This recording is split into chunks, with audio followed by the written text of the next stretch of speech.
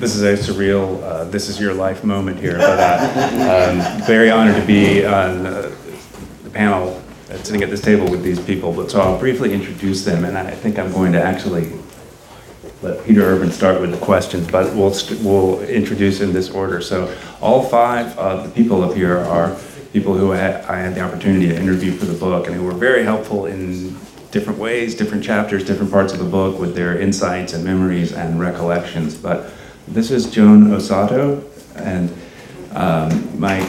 Yes. Now, this is not a proper biography of Joan, but the connection that I had to her with the book was that she took a lot of very memorable photos of Faith No More in their early days, also Popo Pies, and other photos that appeared in Wiring Department, a zine published by Eric Cope, who unfortunately is not in the country and can't be here, but that was really important in terms of my understanding, or beginning to understand, some of the real underground of San Francisco circa 1984, 1985. Bill Gould, speaking of the Popo Pies, Bill Gould, and he was also in that other band, Faith No More. One of the very first people I interviewed when I had the idea that I was working on this book, and just incredibly helpful, sharing his memories, recollections, etc. We actually kind of lived around the corner from each other back for a little while, early 2000. How do I say it? David Swan? Dog Swan. Dog Swan. Okay, yes. And multi-talented of the Longshoremen, who are, by the way, performing on Monday night at Bottom of the Hill. And the Clubfoot, there's a chapter about Clubfoot, of which he was a board member. That might have been the last time you sat on a panel, was the Clubfoot record release party 40 years ago. 40 years ago. We have a recording though. Okay. Yeah, and so that was a Clubfoot, the original Clubfoot that started in late 79, 1980, 81, and the associated LP with Richard Edson on the album cover. And then he went on to do the LPs with Longshoremen, hosted a public access show with, was Penelope Houston the co-host? Yeah. Doghouse, yes. Carolyn Falk, aka CYRNAI, was in the band. Was in the band Trial, who rehearsed at Hudson Street Studios, and was it next down the hall from Faith No More, or even in the same room? Okay.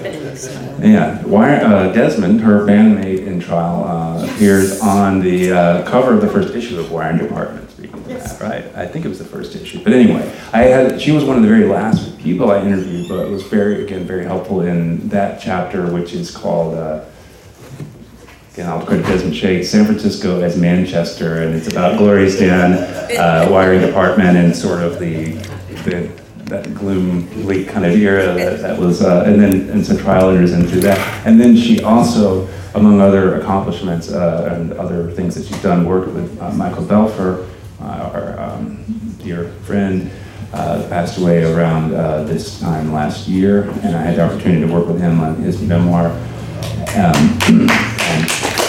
then Peter Urban, the Pope of Punk. I don't know who ordained into that, but I'm not going to argue with that. But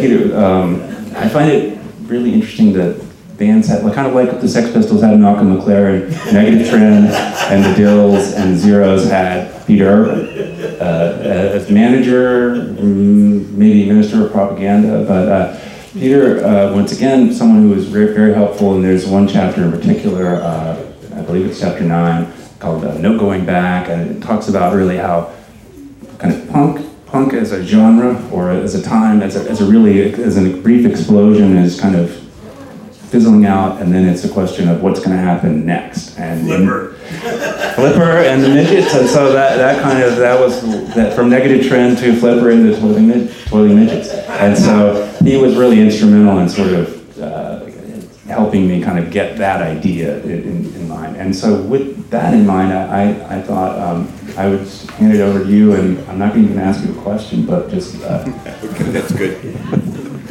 So, judging from chronology, when I was involved, I think probably what I should bring to this panel was some discussion of getting to post-punk. I have said many times that punk rock was not a genre. It was, in fact, I like to think of it as an anti-art movement, except in the arena of music, and in that sense was akin to Dada, which I also think was not a genre. And I believe both Dada and punk were very time limited.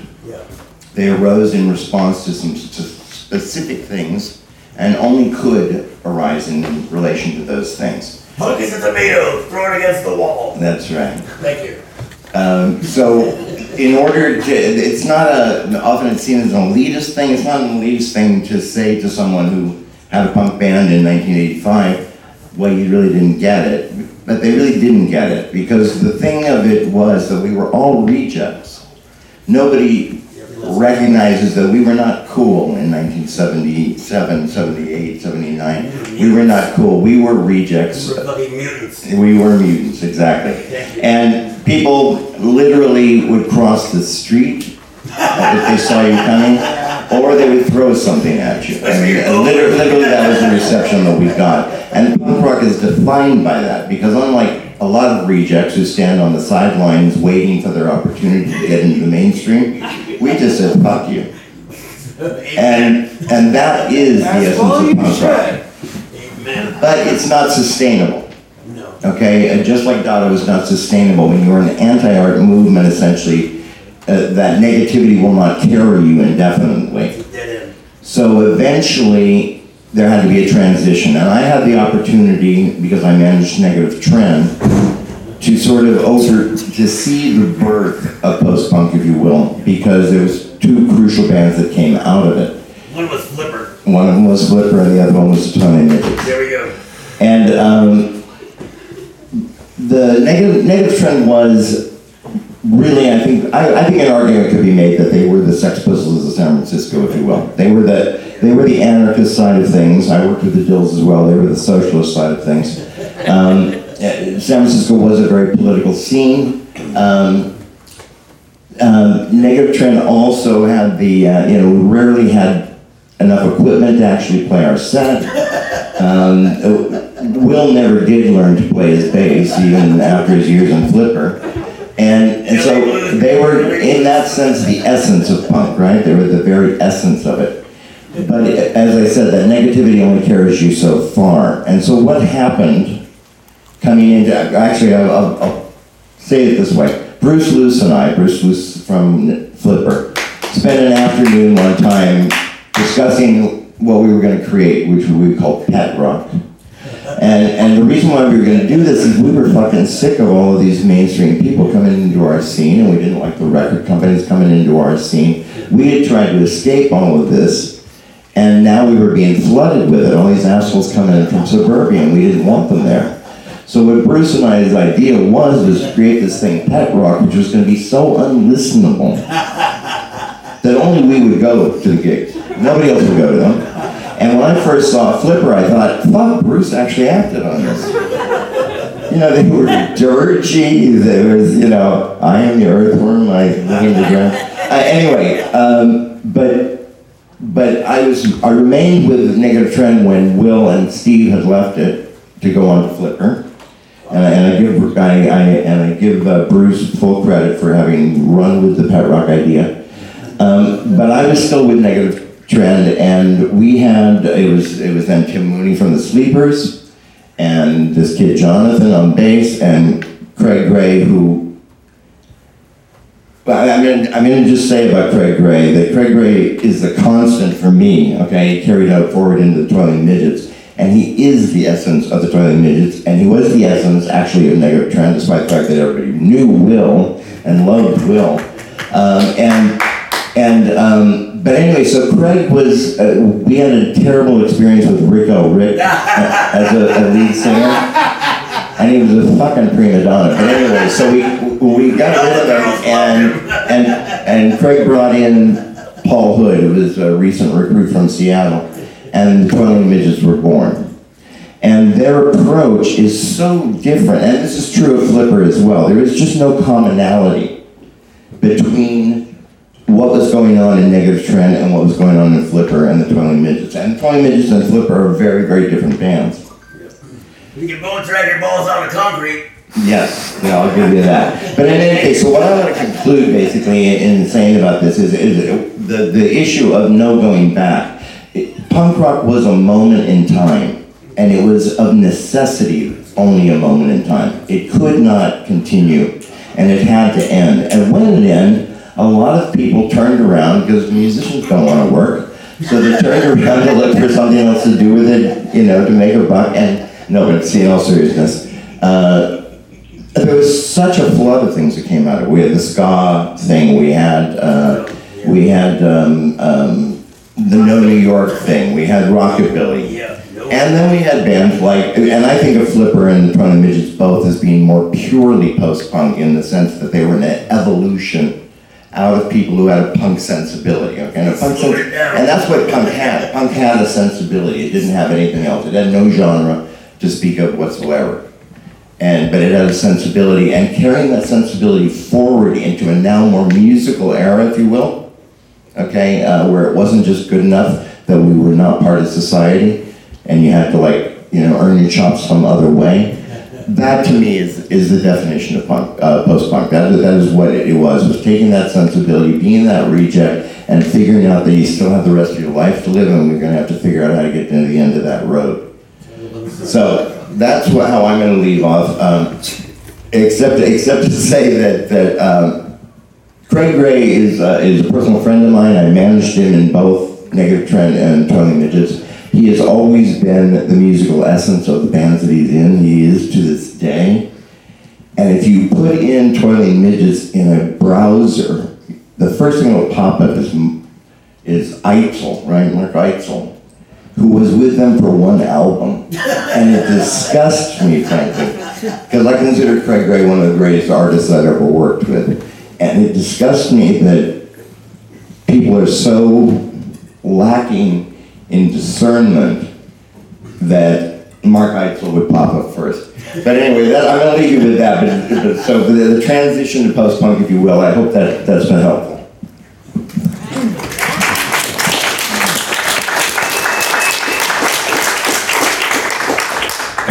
I can think of at least one other person up here who has played in a band that's been defined by its singer, but we can return to that later.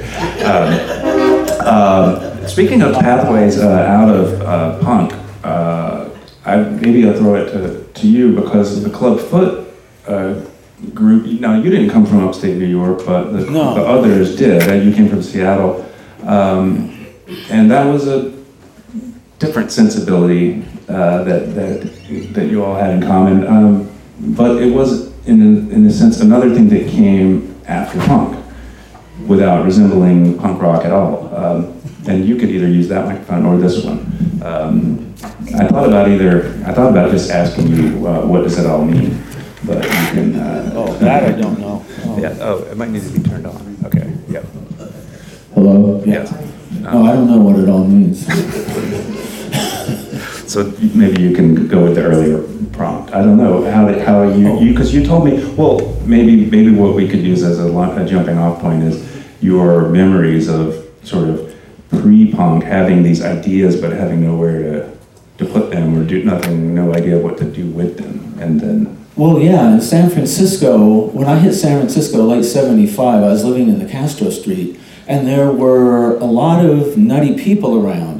Don Vinell was known as Donald Bowie then, and he wore fry boots, and he worked at a record store on next to that Chinese restaurant on 18th near Castro that had the booze, and so and he really took off so quickly. One day he was in fry boots, and the next day he was a punk rock god.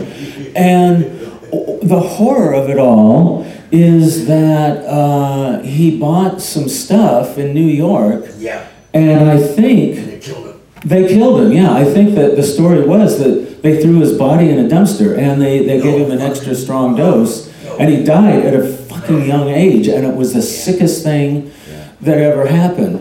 One thing about Bruce Luce and not going with what's popular, at a certain point, Subterranean Records was always behind the smaller bands.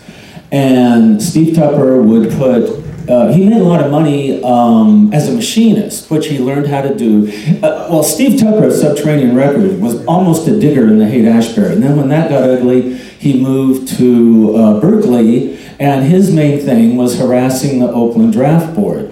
And I think it is material that maybe around 64, 65, a bunch of protesters were heading over to Oakland to harass the draft board, and the Hells Angels met them there at the border and wouldn't let them through. And this is kind of sickening, but Big Daddy Roth had a t-shirt commemorating that moment. Wow. Now, Roth got hipper as the time went by, and of course his acolyte Robert Williams was buddies with Robert Crumb, who's probably 180 degrees away from Big Daddy Roth. But anyhow, as time went by, Roth got cooler and sweeter, and he's a real sweetheart, but you know, that was kind of gross. But anyway, so I believe it was Deaf American that Flipper moved to, I think, and so, thank you. So basically, now I heard a story, I don't know if this is true, that Bruce cut a hole in the roof to get the master tapes out? Okay, which that I love. But the thing is, when they moved to Deaf American, Barry Simons and David Stein, on their behalf, sued the hell out of Subterranean Records, which is one of the tiniest labels in the world, and never makes any money. So Bruce, you know, I mean, lip service is great, but some nasty things happened, and it wasn't very punk rock as far as I'm concerned. But yeah, so Richard Kelly and Garrett were really, I think they were geniuses. And Garrett was obsessed with situationist theory and all that. And I don't know if anyone here met. We should maybe, just for anyone, the Garrett and Kelly being two of the principals of Clubfoot. Right, along with Cindy Buff, Richard's girlfriend. And we thought, it was sort of like we were high on angel dust or something. We thought we were building an empire, and we had all these board meetings, and we had a party for the press, and black tie optional, and so Richard and Cindy moved to Minna Street, and so the old Clubfoot had a rehearsal studio, and we were still booking stuff there, and then we built a rehearsal studio there, and then we were working on the Clubfoot LP, and then they brought out Arkansas. Is Arkansas Man here tonight? Yes. Yeah, and so they brought out a number of LPs after the Clubfoot. Arkansas Man was one, Danny and the Parkin Sisters, Phantom Limbs maybe was the third, I forget. Yeah, I think so. But at any rate, those two people were kind of ahead of everyone else in many respects, and Garrett is still a genius artist, which he's been forever, and he had a country band. So unfortunately, Richard Kelly, he kind of had a big ego, but he earned it because he was so suave. But he started getting paranoid, and so he cut his wrists in the bathtub. And Cindy was modeling for a Japanese weekend event at Moscone Center, and she went home for lunch and found Richard in the bathtub. And that was really heartbreaking. Personally, I cried all day over it. And he was one of a kind. I wish I had a photo of him here. But at that point, then one day, Richard looked at me, and we all thought, you know, we were doing all this stuff. And then one day he looked at me and he goes, "From now on, it's every man for himself." And I wasn't sure what he meant, but then the board meeting stopped, and we really thought that the Clubfoot LP, because all of a sudden it was getting all this press, mainstream press. Grill Marcus wrote about it, and we thought, oh man, this is like No New York, you know, this is going to be a big deal. And then it was sort of like, boom. And then, after a while, Voice Farm got a recording contract, and of course that went, boom. And so, after a few years, I started to realize that I would remain a nobody for the rest of my life. Oh, one more thing I want to say is, speaking of people that have passed away, and we all miss Tom Guido and Ken Kofke, and of course Michael, and I think it's wonderful that you helped him get that book out right before he died. I think that was, what a way to go. I think that was really spectacular. And then when you managed to get that book out, I mean, I was speaking to Will about this earlier, starting around 78 or so in San Francisco, there were constantly people coming into town and doing these long interviews and everything, and very little came of much of it. And somehow Will got a hold of me, and also Judy Gittleson, and also Steve Tepper, among other people, and I, you know, I've got a big ego, and I love talking about myself and San Francisco and everything I've been involved with, and so I was happy to just talk forever. Why not? You know, please. I don't even mind being stopped by a cop if they'll talk about who I am. And that does happen occasionally. But at any rate, and that was so many years ago, and then it's like, well, the Sleeper book came out, I think this is going to happen, and then all of a sudden it did, and I was shocked, I was thrilled, so I think that's great. But also, speaking of people that are no longer with us, there was a duo, Johnny Mikulak and Tara Kaminiak, and they were graffiti artists, and he was Miss X of the Sluts A Go-Go's cousin, and they lived with Patrick Rokes on Market Street in a really big, beautiful old flat.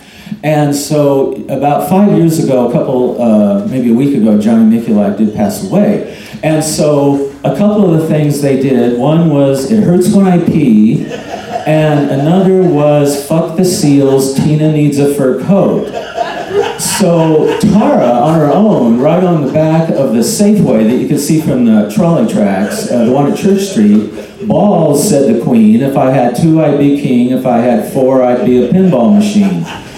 So they caught her, and she had to pay to have it removed, to paint it over. But I just wanted to put the word out there for Johnny Mikulak and Tara Kaminiak, because they're not really well known in the scene, but they were early doing really sick stuff. And there was an issue of Search and Destroy that did document some of their work. Oh, one more thing I just have to say.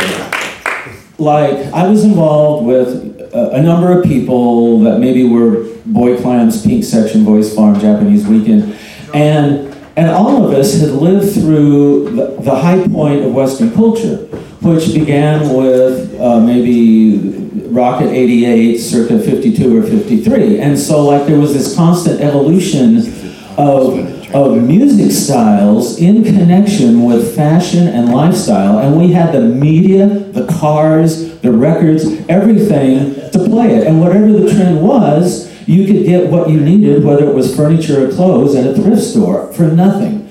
So all of a sudden, it's around 1980, and we're going, okay, what's next? Oh my God. And so I went out and I bought a pair of flare pants because I was sure they were going to come back. And then, like 2 years later, I see a really sad, lonely girl across the street from the MAB dressed up like Boy George, and it was pathetic. And I can dig Malcolm McLuhan and his marketing concepts. I think that's fantastic. But, you know, there just wasn't a new trend. Now, of course, there was the Seattle stuff that had a certain amount of power, but it wasn't a life-changing trend that changed the world that you had to understand for a moment because the previous trend was different. So Southern California. So really, you know, and the funny thing is Manhattan, people were still excited in the Lower East Side in the 80s, but in San Francisco, a lot of us were going, well, now what?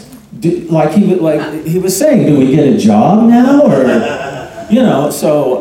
No, that gave the Orange County invasion. Yeah, anyway. Well, yeah, and maybe a segue here is, you know, something that I think well, what is my segue? These waves happen, and they would often burn themselves out, in part due to how much energy they consumed and went through. But 1981, I believe April, May is when the Clubfoot LP and the Black Tie event came out, and I think it was August of '81 that you moved up here from Southern California. Is that right? Yeah, that's about right. That's probably right. And you know, you had made that point about a similar point when we first talked about '77 to '79. You know, how quickly things changed and how quickly things were evolving. But maybe where we could pick it up is your initial impressions of what you saw and experienced. Yeah, I mean, it's interesting to hear this because I moved up in '81, but I grew up in LA and in Hollywood, and I was going to shows like 79 probably was the earliest, and so it was pretty cool. I mean, you know, I was in high school, and there was a lot of, you know, Extremers, bands like that were playing. And the Orange County invasion, you mentioned, happened. And down there it was brutal. And it was just, that's, you know, I'm a high school kid, and that's what was going on. And so, you know, it's just what it was. That's where I grew up. And I got accepted to go to Berkeley, so I came up here to go to school when I was 18, and where I met Joan. She was my first roommate. And but, you know, it's funny because I got up here and I'm still here because, you know, even though this might have been a dead time for these guys, for me, it's like, wow, like, I can go hang out at somebody's house and just drink coffee and talk about films and talk about books. Like, you don't do that in LA, you know? LA is like a totally different thing. So it's like, you know, to me, '81 here, from where I was coming from, this was great. And, you know, like, we were walking here tonight, and Joni and I were looking like, there used to be an after-hours club on the corner here. I think it was called The Offensive, right? Is that what it's called? And I think, I don't know, I might be wrong, was this the Tool and Die? Tool and Die was a few doors down. Oh, was it? Yeah. But the old, But I didn't even think about these places till like tonight. But yeah, I mean, you know, there was no economy here. You know, I came to a place that was like, compared to LA, like, I mean, bands, like, you know, there were punk bands and stuff, but, you know, like, you know, I knew guys who lived in Hollywood, and like David Lee Roth would drive up, you know, to the liquor store and, you know, get a bunch of beer and drive away. Like, you see the music business in front of you, like, it gets on you, you know. Everybody's corrupted, you know. And up here, that was never going to happen. Like, so don't even think about it. Don't even go there. And that, to me, was amazing. I mean, for the approach of when I went into things, I really never thought that, I mean, you couldn't chase that here. I mean, you would be ridiculed, and you just couldn't do it. It just, and I was okay with that. I mean, because there were a lot of people just doing stuff and making it work, and you know, it changed too, and there was, you know, there was a little Orange County thread running around here too, but it wasn't like down there. Hey, whatever happened to Joe? Joe Pye, he sent an email about this event tonight. He's in Reno. He wanted to join remotely. Yeah. Well, I miss him. Tell me about him. What's up? Off mic later. I mean, wow. I don't know. That's a big. That's a book. But I should say that I met my first. I had the opportunity to interview Bill in 2003 for an article on the Pop-Up Pies, and I gathered that, you know, at that time maybe you were happy to talk about anything other than the things that you, right. And but that was really my entry point into it, because I went in really reverse chronological order with a lot of this stuff. But you told me about your experience with playing in the Pop-Up Pies, but also seeing Flipper and what you took from that. And even it wasn't a musical stylistic thing, it was something. It was just a thing. I mean, yeah, I mean, it's a hard thing to describe, but, you know, I have to think about the fact that I was like 18 years old, so there's that too. But it was just an anything goes kind of thing, like the Pop-Up Pies. I mean, I was on Broadway, you know, we were drunk, you know, just sitting around. This band kept playing Truckin' over and over again. I was like, this is the greatest thing I've ever seen. And, you know, people were getting pissed off, which I just totally got me going. You know, that's like, I want to do that. And, you know, Joe Pye was one of these guys in the Mission. I think he was hiding from the last place he lived. I think he lived up on in Noe Valley, and he was like, thought they were going to kill him. And so he would show up mysteriously, like, he'd come by our house, like, and he'd hang out and talk, and then he'd just be gone. And We didn't know where he stayed or where he lived. He didn't want anybody to know where he was coming and going. And over the years, I mean, I don't know. He lived here for quite a while. He got into database programming. He became like this amazing database programmer. Like he was one of the guys who set up StubHub, right? I didn't know that. Yeah. And he's living in Reno now. He's big in Apple stock trading. Is basically his thing. You'd never ever think in a million years. Yeah. No way. Well, he understood pop culture in a way that was so hilarious and demented. For sure. That's what he was about. A genius. And yeah, and one of the things you pointed me to that I was finally able to find was that LA Weekly review in 1983 when you all went down there, Papa Pies, and they dubbed you all the worst band in California. Yeah, the worst band, and they said, and these guys are like such assholes, they probably are going to be proud of this article. And we were like, and so you all live down on 16th, is that right? Yeah, 16 Albion, Yeah. I think, yeah? And Yeah, one of the first places we lived together was 16th and Albion, across the street from the compound, That's right, the compound was, which, you know, Yeah. well, you know, we used to shoot air guns over there. Yeah, I Yeah. guess statute of limitations. Yeah, statute of limitations is run out, yeah. But one thing that, that's maybe a contrast in the era, say the late 70s and the search and destroy era, there was Ruby Ray, Richard Peterson, James Stark, Bruce Conner was taking photos, and that era is really well represented in photos. Okay, yes, many others who I'm inadvertently leaving out. But we get to 84, 85, and it's harder to find photos. Interesting. So, but I'm just curious how, with the photos that you took, I mean, there's a lot of the photos that, I don't know, that have appeared in other publications about Faith No More. The back of Joe's second record, the picture of Joe was taken by Joan. Where am I going with this? How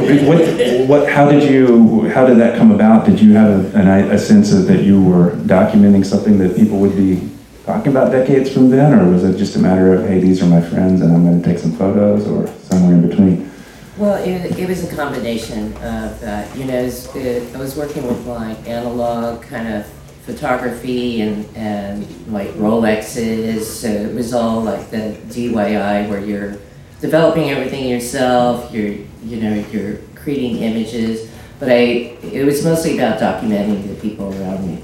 And so, as well as, living with Bill and, Joe at one point, those being Mark Bowen, those being the folks that I was around a lot. I just loved image making, right? And I thought they were just, and I still do, amazing people, right? So that was kind of the point. So I didn't do a lot of photography like inside of shows or clubs.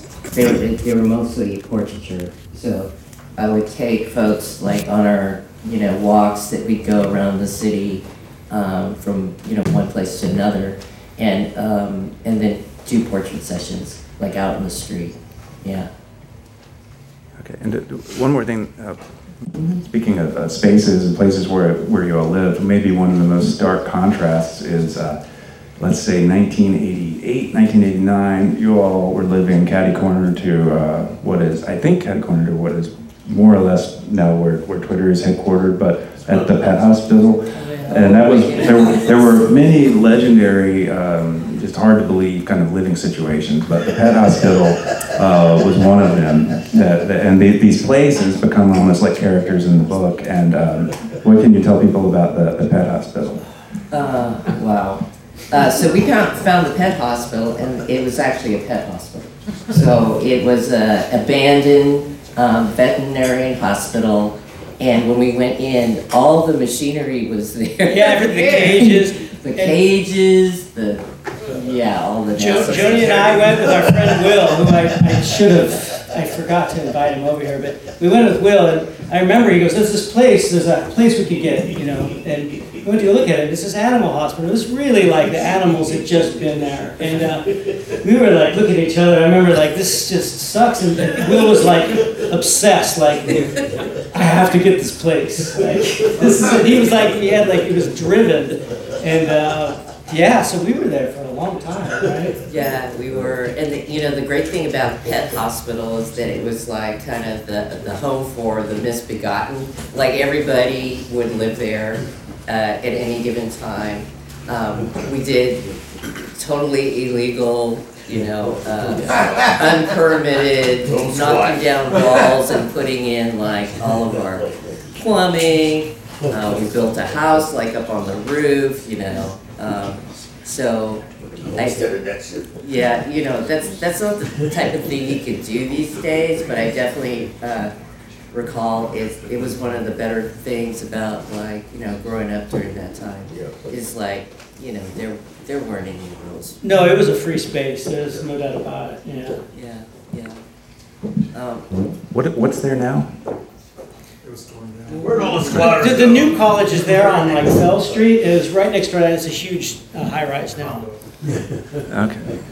Yeah, we had a friend, Michael Fury. I don't know if y'all remember Michael, but he was one of the founders of the original kind of Burning Man, and so he did this beautiful. He worked in neon. He worked at a place called Neon, and he did this beautiful like neon sign that just said "spit." Instead of hospital, it's a spit, and so it was kind of like, our little bat signal. Yeah, good times. Okay, and then I'm not sure if this is the right segue to make, but you all rehearsed again out at Hudson Street Studios. Hudson Street, yeah, 3rd Street. Okay, and I think it's still going, right? Is it? It might still be studios, yeah. Okay, and which was not far from Clubfoot, not too far from Clubfoot. Okay, and then so one of the bands that we don't have any representatives from here tonight was Glorious Den. Again, Eric Cope, who published Wiring Department, but also Trial, who was the main reason that I reached out to you, but.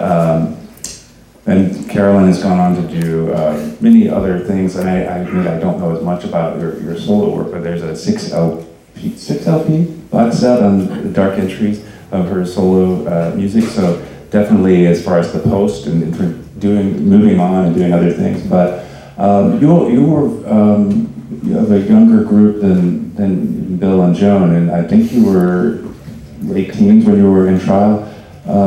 Where am I going with this? I don't know. Anything that you want to take, you can jump off from any of those non-questions. This is often how the interviews for the book went. I'm sorry. Sorry, I now have it's CYRNAI. So I have up to about over 100 albums right now. So it's kind of gone beyond the 6 LP box set. So I never stopped. So, but that. Jumping way back, but before that, I'll say that yes, I guess with Trial, we shared a space with Faith No More. I mean, I remember seeing all the drums surrounding it. Yeah. That was it orange? Because I think Glorious Den and us, we shared the same space, and I think you guys were in there for a while, but I can't remember actually. Yeah. I remember seeing the drummer walking by a lot. Yeah. But so I think it was our drums that were playing, but anyway. I been going even far back. So I mean, I'm kind of in its own trajectory. It's because I was a teen in my parents' house, and jumping a little bit back, my father built a drum machine. So and then he got different used instruments, and everything was in the living room and a 4-track. And then he wasn't there. He wasn't there a lot. So he went for whatever reason. So in place of that, I guess, I'm originally more of an illustrator and artist, but putting that all together, the stories and everything. So I just started putting things together. I was in a vacuum, and then I was doing 4-tracking, 81 maybe. So I was just building, I mean, my father had reel-to-reels everywhere at like Carpenters or whatever you like, and then I would erase them so I could use the tapes. And I would never, I don't like cutting tapes, so I would actually just tape over them and then click, stop, and then I discovered 4 tracks. Oh, I can get more things on here. So I was just kind of discovering it myself. Then, because everything around me were bands. And so I would try to be the band, and then that's how I started doing 4-tracking, like being each instrument. But then I discovered effects, and then I didn't know how to, didn't know anything about mixing boards, so I would just point the mic to change the sound, and then record them. So that was kind of the groundwork of recording. So, but the thing is, since my father wasn't around, so not me, he was, but on and off. So instead of that voice of authority, the voice of authority was invention. So that's how I see, that's how I've always seen my trajectory, because through gear that eventually evolved into whatever stage of technology or whatever. It was always invention, and I would always figure out what this new thing was. But during that time period, I was in high school, and my social life became going out to the city. And so I kind of want to speak about how people were led from one thing to the next, like that everyone knew each other, and like the scene back in '81 actually, I was going to the Flipper and Black Flag, Tool and Die, and but it was just so, I don't know, what happened, but I didn't, this is not a time period I talked about much at all. I mean, it's interesting that, Will had this book because, I was like, I have to go back to this period. It was a difficult period. It was kind of really destructive actually, but I wasn't very like healthy, and so I had a boyfriend who I made a promise to be healthy, and so we started a band called Treason, and he was a bass player, I was a guitarist, and we just started this band, and then I met my boyfriend through just wandering the crowd, and just randomly coming up to them, I don't know, I was just doing that. So anyways, we started a band, Treason, and then that just kind of spawned out. Maybe my first hardcore show that just blew me away was Crucifix. Okay. And then it was, and then I think some members of that band, we just knew one person to the next, and then evolved into other, part of that healthy promise evolved into, I would promise to be a vegetarian because because they were, and so that kind of started this movement of peace punk, I guess, and it was just coming out of being destructive and things, so self-destructive. So then, I don't know, anyway, so that led to kind of this weird, post-punk, however you call it, this other movement where it was political, and then it was A State of Mind, and then I was led to Trial, and that everyone knew each other. Now in Trial, the drummer was the drummer of Crucifix, and then the singer of Trial, John Brusso, was also the brother of the bass player in Crucifix, Matt Brusso, and then there was another band, Atrocity, which was the sister of the Brussos. So like everybody, and then Desmond, she was a part of Trial, and I was also a guitarist for something called Brain Rust, and they were Sleeping Dogs, related to Crass. But everyone sort of like, and then it spawned out to like the same political messages as things were going on, these movements were happening in Europe. So we were just this big global thing started about messaging, protesting whatever issue, and then it led to Trial, which I was the bass player of Trial, and then the guitarist was Desmond. Kept going out, and then we recorded the Trial's record at the Compound, this place called the Compound, where I was introduced to Not Human, Rhythm and Noise, which became Rhythm and Noise, and I then was because the technology I mentioned sort of transformed a little bit in the 80s to like digital a little bit, and so I would go over to the Compound. Not would contact me, and then I would go there at he would pick me up 10 at night, and then I would end at 10 in the morning. And I would just all night long compose rhythms.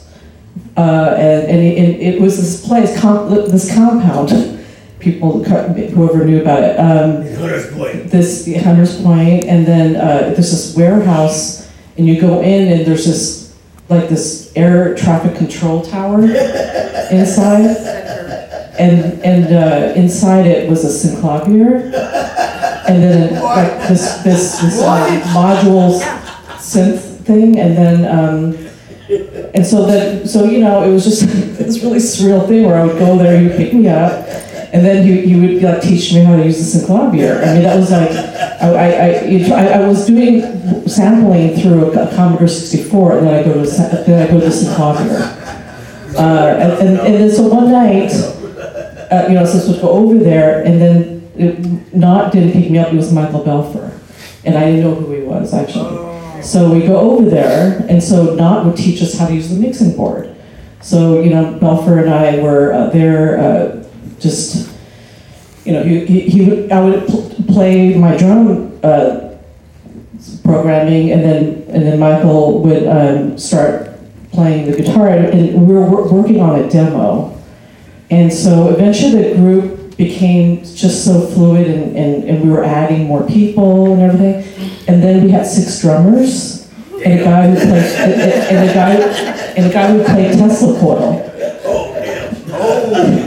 And I did some singing, whatever, and then we just evolved into then we had this huge outfit, and someone who was playing drums from dangling from a hover drum or Tim North, and then Ricky from Sleepers was also involved in a demo.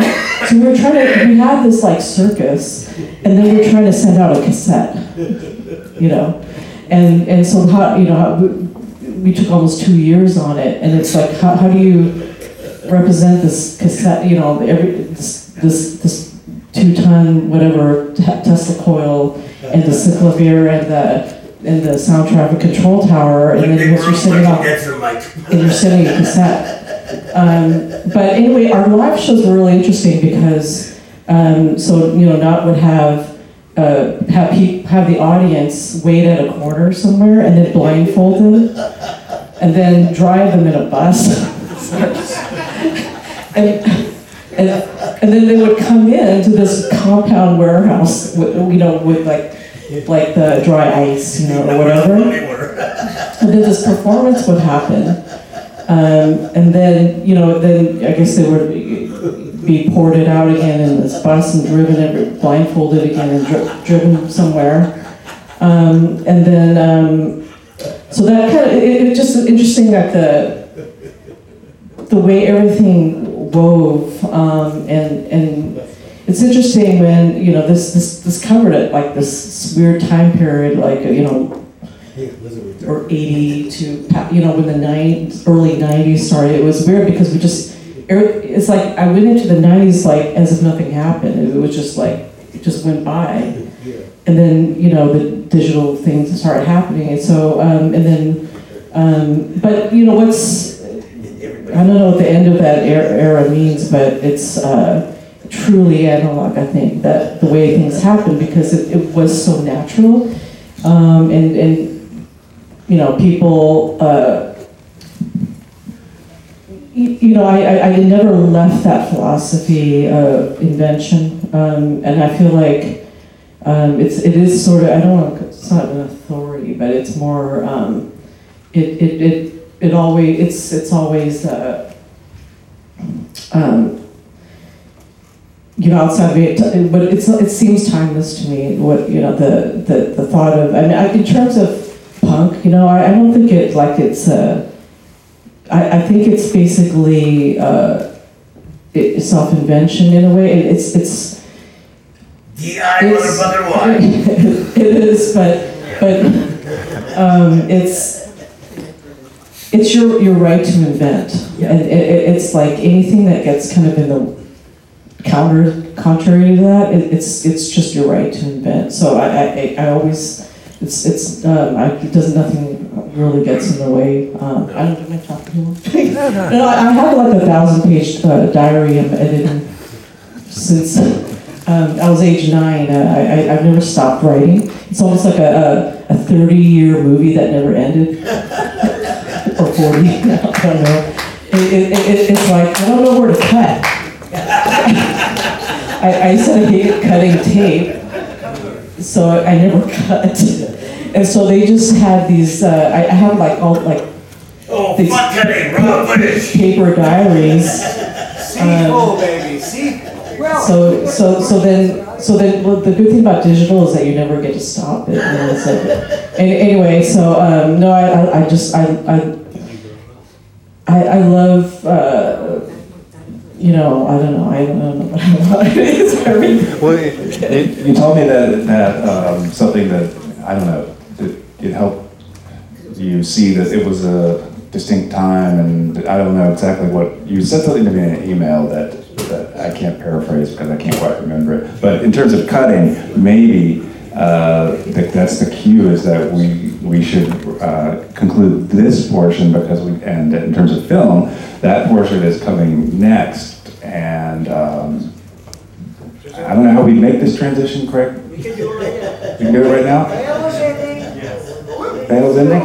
Thank you to everyone here. I know that wasn't the most elegant ending, but